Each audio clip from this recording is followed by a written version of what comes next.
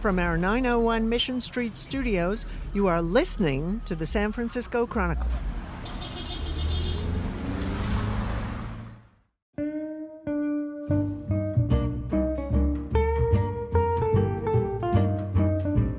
I'm Peter Hartlaub, pop culture critic for the San Francisco Chronicle, welcoming back Tony Bravo to Armistead Maupin Day on Datebook Podcast. Thanks for having me, Peter. I am so excited to get to talk about Tales of the City with Armistead. Yeah. Tales of the City, first a column in the San Francisco Chronicle, then a series of books, then a 1993 TV miniseries, and now returning on Netflix? Returning as a newly rebooted series on Netflix that brings the same characters you loved from Armistead's original column, plus some new ones, into 2019 San Francisco. So it's not a direct sequel or an adaptation of any of the new books. It is kind of a new creature that we're going to get to witness in June when it comes out.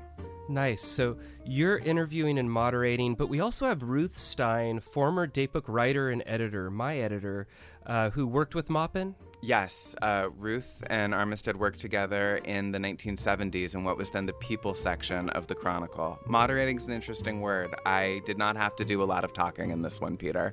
Yeah, it's a casual conversation. It's a very fun conversation, which takes some entertaining detours. Yes, and the Chronicle attorneys have been consulted. There was a lot of tea spilled, some of it scalding hot. Yes, it was a wonderful conversation. I know fans of Tales of the City, the Chronicle, and San Francisco will enjoy it. Yeah, this is a real plus for Barbary Files. That's fans of Tales of the City. Datebook Podcast, thanks for listening.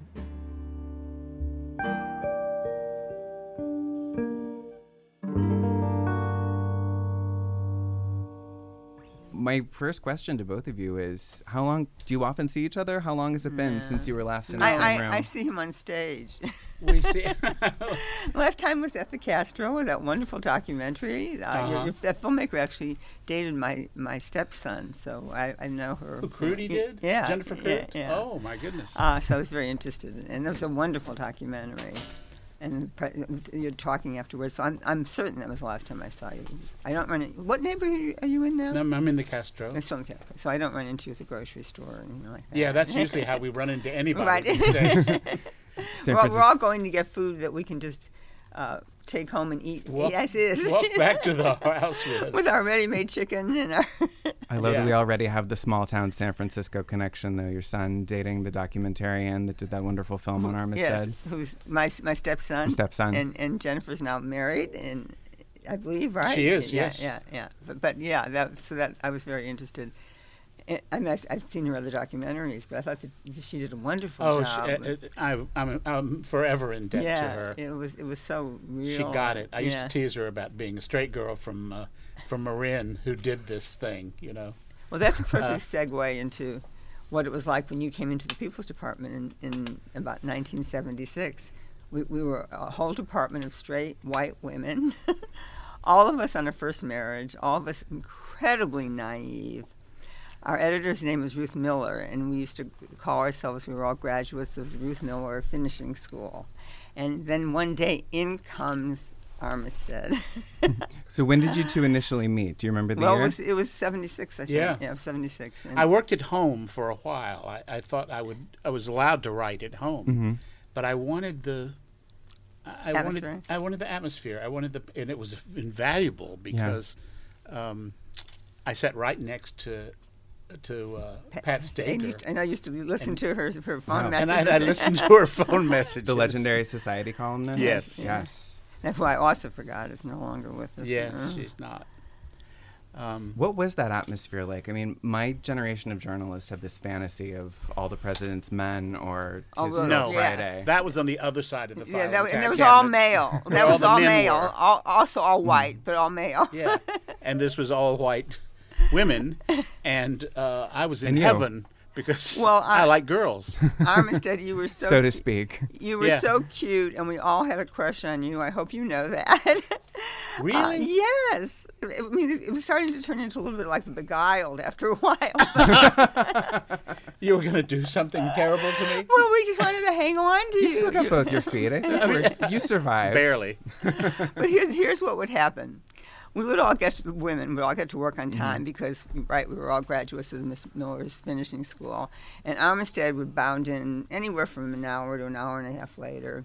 He'd pop down on his chair and say, "Oh my God, did I have a night last night?" And we'd all just sort of hover around you while you described this part of the city that we just couldn't even imagine. I mean, you were our window into that world. I was your Armistead. little horn dog. You were, you were, and it was so enlightening and kind of amazing, and your life was so amazing. The people that you knew and that you were socializing with, and then every day he would sort of out someone else, and I was like totally there, and right up into the time that he came in one day and told me that both Joanne Woodward and Paul Newman were both gay. And then I started thinking, could that be? Well, I'd have to amend that to say that he was bisexual and she was very patient.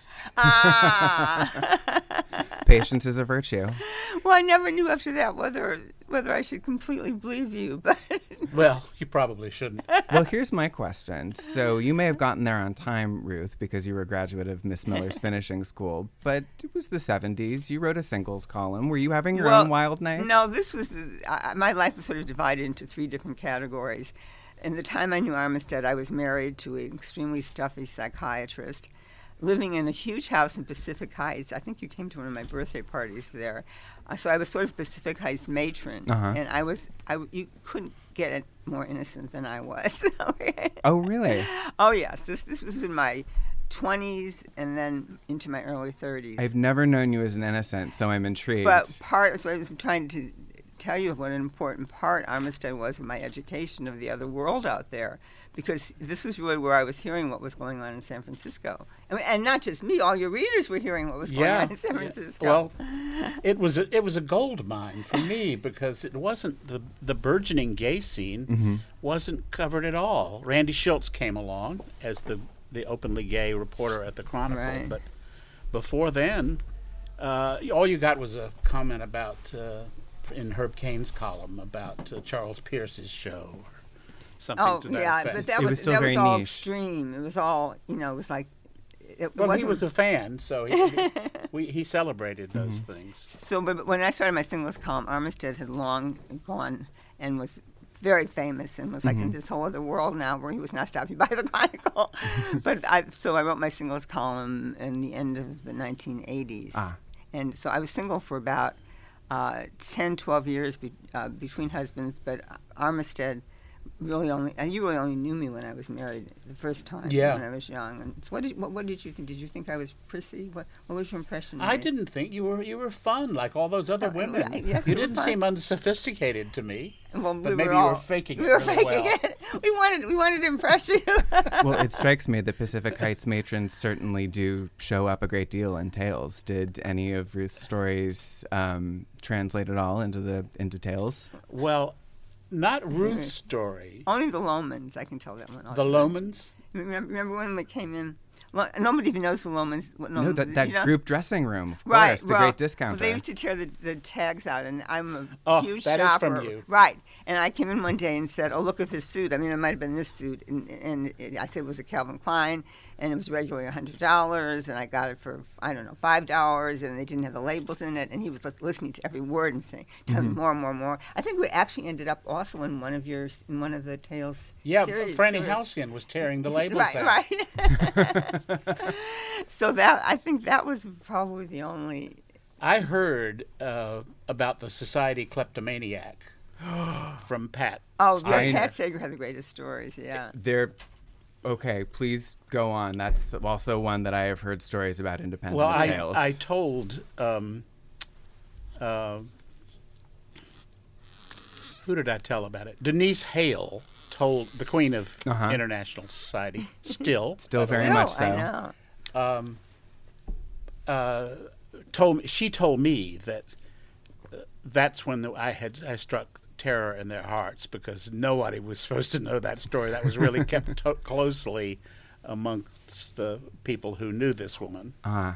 So you really were kind of blowing the lid off of some of these more cloistered worlds. I mean, that is a detail that I think gives you a perfect picture of some of the underbelly of that scene. But how could I have possibly passed up the fact that a Fabergé egg fell out of the pantyhose of this woman when she was leaving a brunch. But we heard all the stories.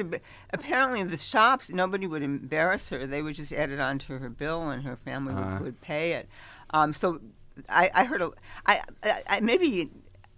I'm trying to think if there was anything I specifically told you, but I was like the assistant to the assistant society editor when I first came to the Chronicle. When I was 25 when I first started, and I was going to a lot of these social parties and trying to figure out who all these people were. I finally figured out that the people who wanted to be photographed were not the people that we wanted, and we had to go find the people that didn't want to be photographed. I love how some things remain true years later. I have to ask, Pat was the society editor. Was Nikki the assistant to Pat that you worked with? No, Nikki was actually with Miller as the assistant at that point. Maybe I was the assistant. I don't know. I just know I had to answer the phone a lot. And so. I have to say, the Chronicle alumni pool still ends up being very present in the lives of a lot of current Chronicle reporters. So I love hearing a lot of these names of some people I've had the pleasure of meeting over the years, too. Yeah, that's great that you do, because the longer I stayed, the more I had the impression that people could care less, except maybe Armistead, because he became famous. But all these other people that were here, But the Zodiac brought some of those people's names out again. Paul Avery. The Zodiac film. Zodiac film. Yeah, and I had I was supposed to be interviewing Robert Downey Jr., who played him in the movie, but because he knew that I knew Paul, he actually ended up interviewing me about Paul, and so there are some Chronicle names that live on, but no one's had, I think, the kind of success that you have, sort of internationally, and now another TV show, which is the fourth. The fourth, yeah. I wanted to ask a little bit about something that you've both touched upon, which is being a woman at the Chronicle at this time, being one of the only openly gay men. Were there any special challenges that seemed to arise from working in an environment that was still a little bit, it was new to be out in the workplace. It was even new in some senses to be a woman in the workplace. I mean, this was a time of tremendous activism. Well, there had always been women in newspapers, but they wrote about fashion and society and food. So what was really different about this time, and in fact, should credit Ruth Miller, because this was her doing, is that she finally got us out of just writing about those restricted subjects and letting us write about big subjects. Like, I think the Chronicle was the first paper to do anything about rape. And I was the model in that picture. I was screaming. In fact, I just found that's what they used to use, the Chronicle people for these. They would never use this today, but they wanted me to scream. I guess because my mouth is sort of large. Oh, for like a photo illustration. That was the photo illustration for the rape piece for every single day. And then we had one of the photographers out in Golden Gate Park, who was ostensibly about to pounce on some woman to rape her. And I remember we got a call from someone saying, I think that's my son, and I'm terrified for him and everything. So what was happening, starting to happen in that time, is that it was breaking out from being a women's page, and that's when I first started there, it was a women's page, to being a feature section, which obviously was much more interesting.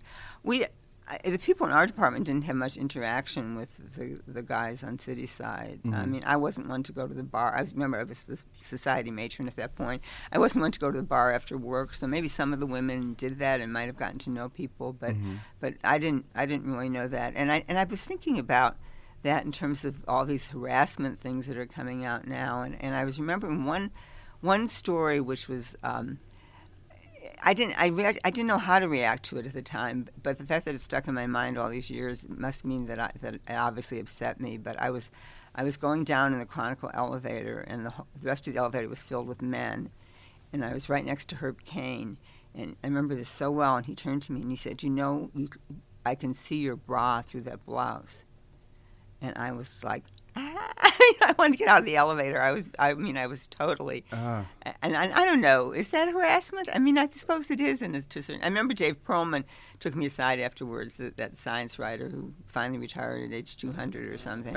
And 98, Ruth. Let's not exaggerate. And he said, "Don't worry about it. That's just her." But that was probably the closest I'd ever. I'm afraid that's what got said in those days about everything. Yeah. Don't worry about it. That's just right. You're right. that man. Yeah. Armistead, what was your experience like? I mean, you started to write about gay subject matter in Tales. Did you ever have any friction with for lack of a better description, the straight white men who ran the paper? Well, Oh, absolutely. God! It was a way of life for me. They were nice. Gordon Pates was a really nice man. He was very avuncular about me. When he found out I was gay, he'd just say, "It's such a waste." I don't know who he thought I was being wasted. Believe talk me, to your boyfriends believe me, from I'm that not era. being wasted. But it was that notion that a fine young man should be straight, you know. And I had the unique opportunity of being questioned on fiction in the newspaper. I mean, they would tell me I couldn't say certain things, or they were offended by the tone of certain things. When I did a sort of manifesto when Anita Bryant announced her Yes. campaign, and I read it in the Chronicle of the Wires when the it first Save came Our out. Children Yeah, campaign? the Save Our Children campaign. And I said, when I came out of the closet, I nailed the door shut. Saying, because I'd heard too many gay men who were saying maybe we need to cool it for a while.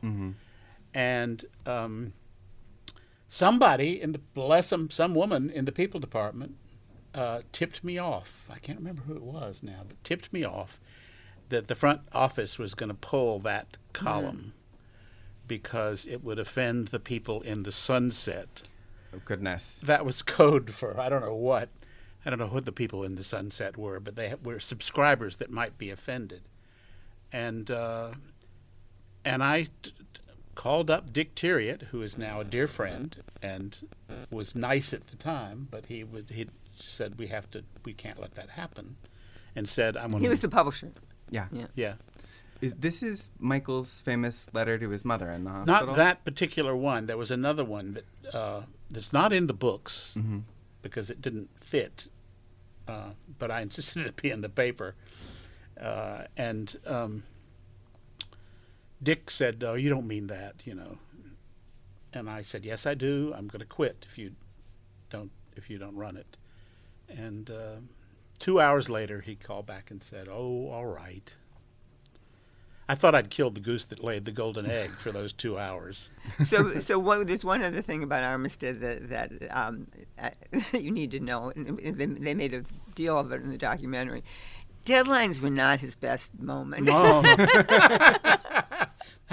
Again, some things are Putting it consistent in mildly. journalism. Maybe it was because he had too much fun talking to all of us, and because he kind of came in late to begin with. But what was your deadline? Noon, 1 o'clock? I can't remember. I don't even remember. And I remember Ruth Miller coming by my yeah. table and saying, "Right, right." yes, And Because that always works. and then Yeah. later, when you're working at home, she used to take a cab to your house to get your copy, and then she'd have to sit in the cab and wait for you to. I don't remember that. Oh yeah. Did she she? did, yeah.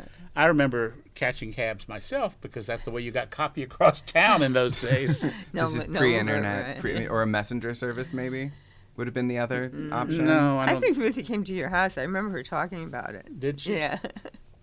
Bitterly, huh? but I always thought you needed that kind of pressure. Well, I always had a deadline. I had Yeah. a story I had to keep telling forever. That's what I promised the Chronicle, that I could do this forever. And so I refused to be ruled by it, but I did come up with it eventually. You'd rather be timeless than timely. Isn't that what I'm saying? I'd rather be timeless than timely. That's good. That's true. It was Truman Capote. Armistead, there was a story you were telling me before we started recording about bubblegum on the knee of your jeans Yes. in the publisher's office? There was a sex club a few blocks from the Chronicle. I remember asking you about this earlier and being delighted by the proximity that the Chronicle had to this scene. You could go down and avail yourself of something called the Businessman Special, which is a cut rate at the glory holes. Uh-huh. And I went down there one day, and when I came back, I was immediately called into the office of Charlie Tiriot, the senior Tiriot, the big guy, for a conversation about something. I never spoke to him, and he never spoke to me. he was mostly interested in things that involved duck hunting and the society page. Well, I can tell you one more thing about him, though. You remember Jeannie downstairs who used to have that little cigar stand and magazines? Yeah. She was an older woman, but she had huge boobs, and she always did her hair. Anyway, she said that Charlie used to go down there and look at the girly magazines. He would stand there. Well, There were girly magazines for sale in the Chronicle lobby? Yeah, it wasn't exactly in the lobby. It was right. It was on the side of the building with the entrance. But whatever. Well, that's understandable. There then. were, and he would come down there, and he was completely unabashed. He didn't care who saw him, and he'd just stand there, and so he had another interest too. Okay, so the bubblegum on your knee, though. Well, so there were no girly magazines present at the time, I assume. No, because he wouldn't buy them. He just read them down there. Can't fix cheap. You can't take them home. Charlie, actually, while we're on a tangent here, at one point, Gordon Pates, the managing editor, said, "Listen, Charlie thinks you're writing about him." Because I had created this character, Edgar Halcyon, who was Right. one of the first families of Hillsborough. Sure. He had a wife who was sometimes seen tipsy in public appearances. Uh-huh. He thought that I was sending him up. I wasn't. Mm-hmm. So I thought, what can I do to make him sympathetic and differentiate him from Charlie? And that was when Edgar Halcyon's fatal illness came into play. And that really And dominates Charlie- that first Tales. Yeah. And then Charlie died. Shortly after. I know. And bless his heart. I mean, maybe he thought I was clairvoyant at that point, Wow. because it was not something that was talked about. No, and he was Spooky. relatively young. He was in the 60s, I think, when Yeah, he died. young. Yeah. Wow. I liked them all. I mean, I really did like them all. All of the straight All white of the men that straight ran white the men. Chronicle. But I had to stand up to them a lot. What about just the guys, the guys who were running on Cityside? Did you ever go out for drinks with them? Not Get to a know lot. them? No, I didn't go out to drinks with them. They never.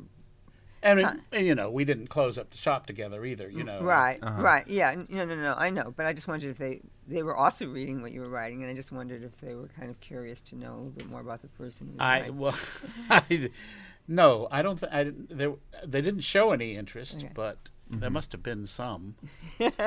So this meeting you're at post lunchtime businessman I had a activities. big wad of pink bubble gum on the knee of my jeans from your lunchtime activities. from my lunchtime activities. Just conveniently placed.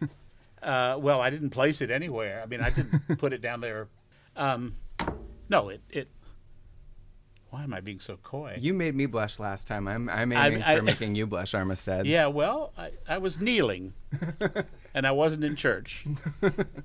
I want to ask, there is a term that we have now in kind of contemporary office culture where people will talk about somebody that they're close to in the office and say, oh, so-and-so is my work husband.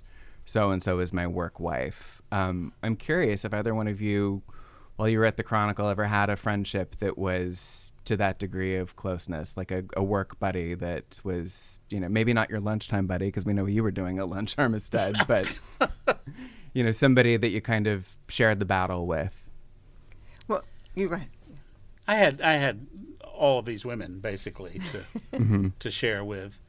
So you, But I was nobody else was writing it with me. It had to come out of my head. Yeah. So there was nothing. Yeah. There was no labor that involved that. Pat Steger was a source of incredible information.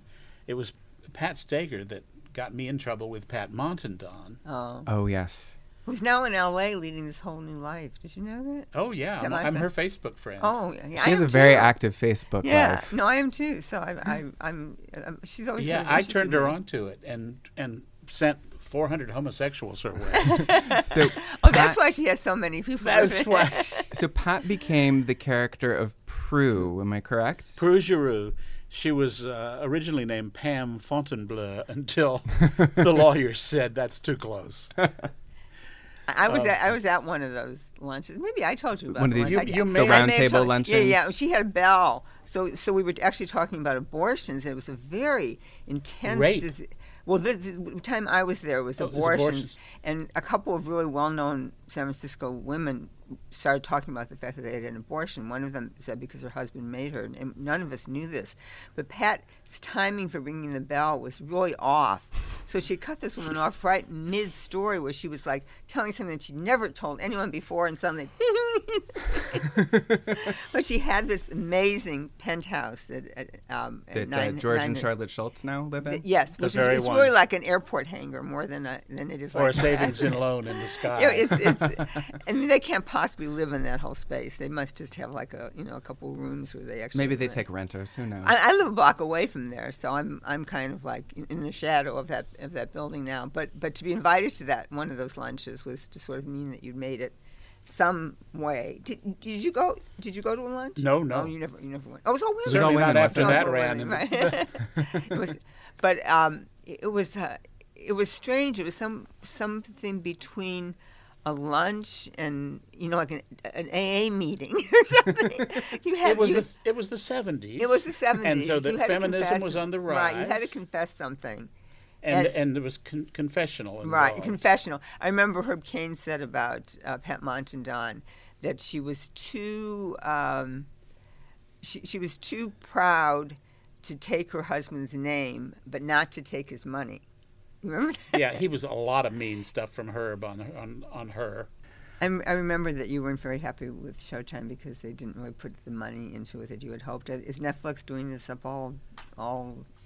Well, the big drawback for Showtime was we had to go shoot it in French Canada. Right. Uh-huh. Except for those 4 scenes.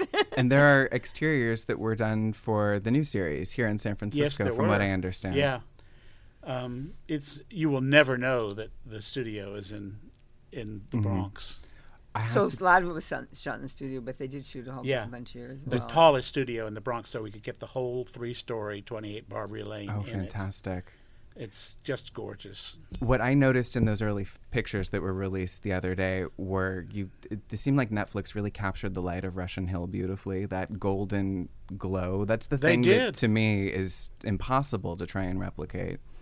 I should give credit to some cinematographer, but I can't say who it was. But I thought the same thing as soon as I saw the dailies. Oh my God, it looks like San Francisco for once. It Absolutely. doesn't have that flat LA light that often happens when San Francisco stories are shot in Hollywood. That is one of the best regional cinematic burns I have heard, by the way. That flat LA light. I'm going to remember that. I was curious on IMDb. They had most of the writers for the episodes, but then they had your name on there as well. Are you going to write any of the episodes? I was sat in the writers' room with them. Oh, so that's why. Okay, that's why. And was in on the Okay. early discussions. Uh-huh. But we had an amazing showrunner named Lauren Morelli, who was one of the writers for Orange is the New Yeah, Black. I want to do a story on them when the series actually plays. I think we should do something on the writers and what it was Well, like. she met her wife in the cast of Oh, really? Wow. This is great. Samira Wiley from That's a Orange is wonderful the New story. Black is married to Lauren Morelli now. Wow. And she told me at the beginning of it, she was really nervous because she said, I know, because I'd basically said, take it and let the story continue. Mm-hmm. And she said, I promise you I will maintain the DNA of the characters, which is what you want. You want it to sound like them and to grow like they would grow.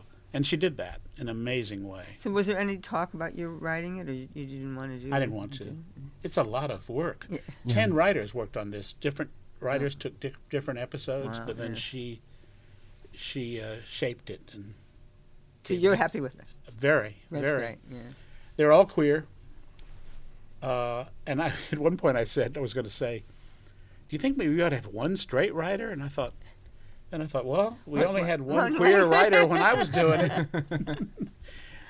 There's Gay enough people, straight gay people writers can on other imagine shows. straight lives. They have no problem doing that. So speaking of writing, I'm curious, given San Francisco today in 2019, if either one of you were at the beginning of your careers, do you think you would still want to go into journalism, tell stories at a newspaper? Do you think that's the path you would choose given the stories that are available to tell here at the moment? Yeah, today.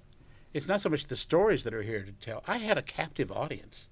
Everybody read the Chronicle every morning. That's what makes it so different from and today. That's how it's different from today. There are too many distractions. And everybody read you. I mean, your column caught on so fast. You know, they tried to do it a couple times with other writers, but it fell so flat. I don't know if you knew that, if you ever saw them in the paper, but there was just something. I mean, it was within 2 weeks, everybody was talking about you.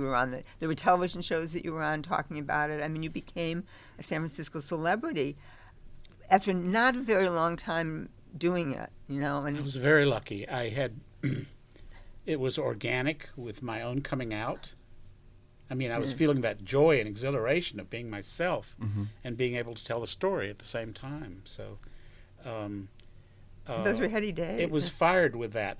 7 other major American newspapers tried to do Tales, and the year after it appeared, and they took some guy from the city desk and said, "Here, you'll be the one who does this," and it wasn't growing out of his heart. So I think I think you just can't underestimate the how exciting it was to work for a newspaper in the 70s and the 80s, because everybody you knew read your stuff. There was no, you know, you weren't getting this immediate response the way you do on, you know, on the internet, obviously. You didn't even get very many letters, but any time you went out, people were, they just conversing with the story that, I mean, I was writing about all kinds of different things. With Armistead, it was obviously something different. People wanted to know what was going to happen next in its column. But it was just, working for the newspaper was like the best high you could get. I mean, it was a better job. It was the best. It was the best, as our First Lady would say. Please. But it was just really, really fun. And the department was growing out of the women's pages to be able to do all these exciting kinds of feature stories and profiles. And then when I got moved into movies, I thought I was in heaven, because that's all I ever wanted to do was watch movies anyway. Yeah. But in terms of my own professional whatever, I think Armistead may know this, because I called you once to see. I remember we were trying to get Ian McKellen to come to the festival, and you were telling me that he was sort of in the process of dropping out, and you really didn't think that was going to happen, and you were right. But anyway, so I have since I left the Chronicle 10 years ago, I have started this very successful film festival called the Mostly British Film Festival, and we covered it. Yeah, you covered it, right? Festival. And we've brought Minnie Driver here, and Bill Nighy, and John Froggatt, and Bob Geldof, and we've just had these amazing guests. And I'm really very happy being a producer of that series. So I think sometimes that if I were born in a different time, and I was starting out now, maybe I'd like to be a producer on one of the television shows, because that's really where it's at now, and there's so many wonderful ideas, and I know how to be a producer.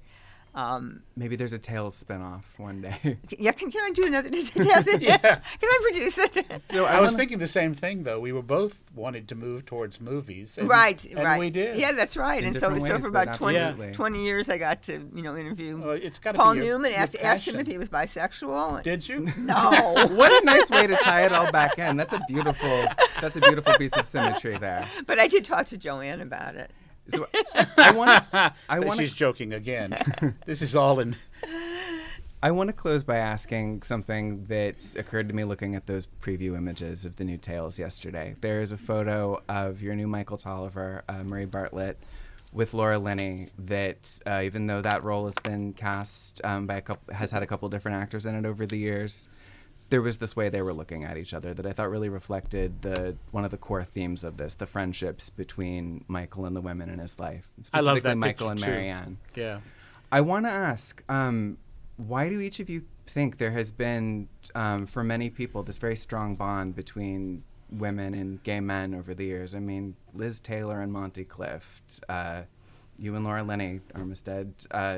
I saw you at the Oscars with Laura Linney. I was covering them, and I looked down and I got, oh my God, there's Armistead on the red carpet. Is it a shared language? Is it a shared type of experience? Is it just, a love of men that's the connecting? A love of men helps because you can talk about men together.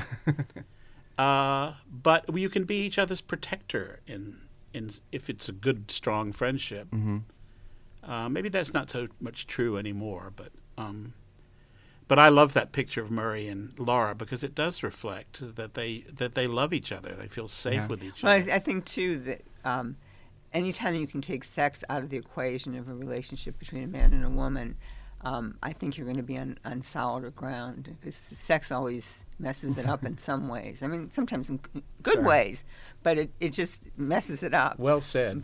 So do you mind if I just interject a question and we can both answer Feel free, it? Ruth.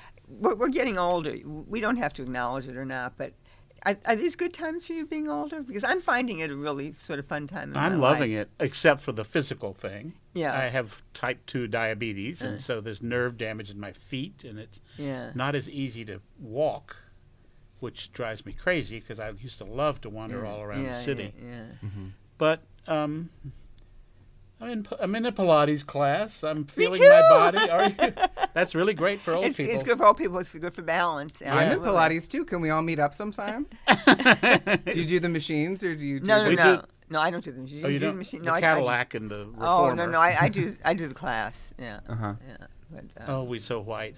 I think that's the next podcast we all do. All of us at a Pilates class together. Everybody getting in touch with our core. But it's just nice not to. Oh, I don't know. Just not to have to be proving anything to Not anybody. to give a fuck. Not to give a fuck, right? You know.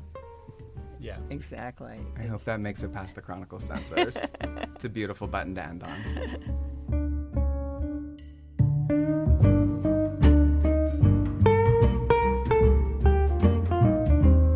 You are listening to the San Francisco Chronicle. Thank you to Tony Bravo, Ruth Stein, and Armistead Maupin. Our producer today is me, Peter Hartlaub. Supervising producers are King Kaufman and Libby Coleman. Executive producer is Tim O'Rourke, and our editor-in-chief is Audrey Cooper. Our music is Mozart's Symphony 40 in G minor by Blue Dot Sessions. Read our columns and subscribe to the Chronicle at www.sfchronicle.com. Chronicle podcasts are on Apple Podcasts and other streaming services. Listen at www.sfchronicle.com/podcasts with an S.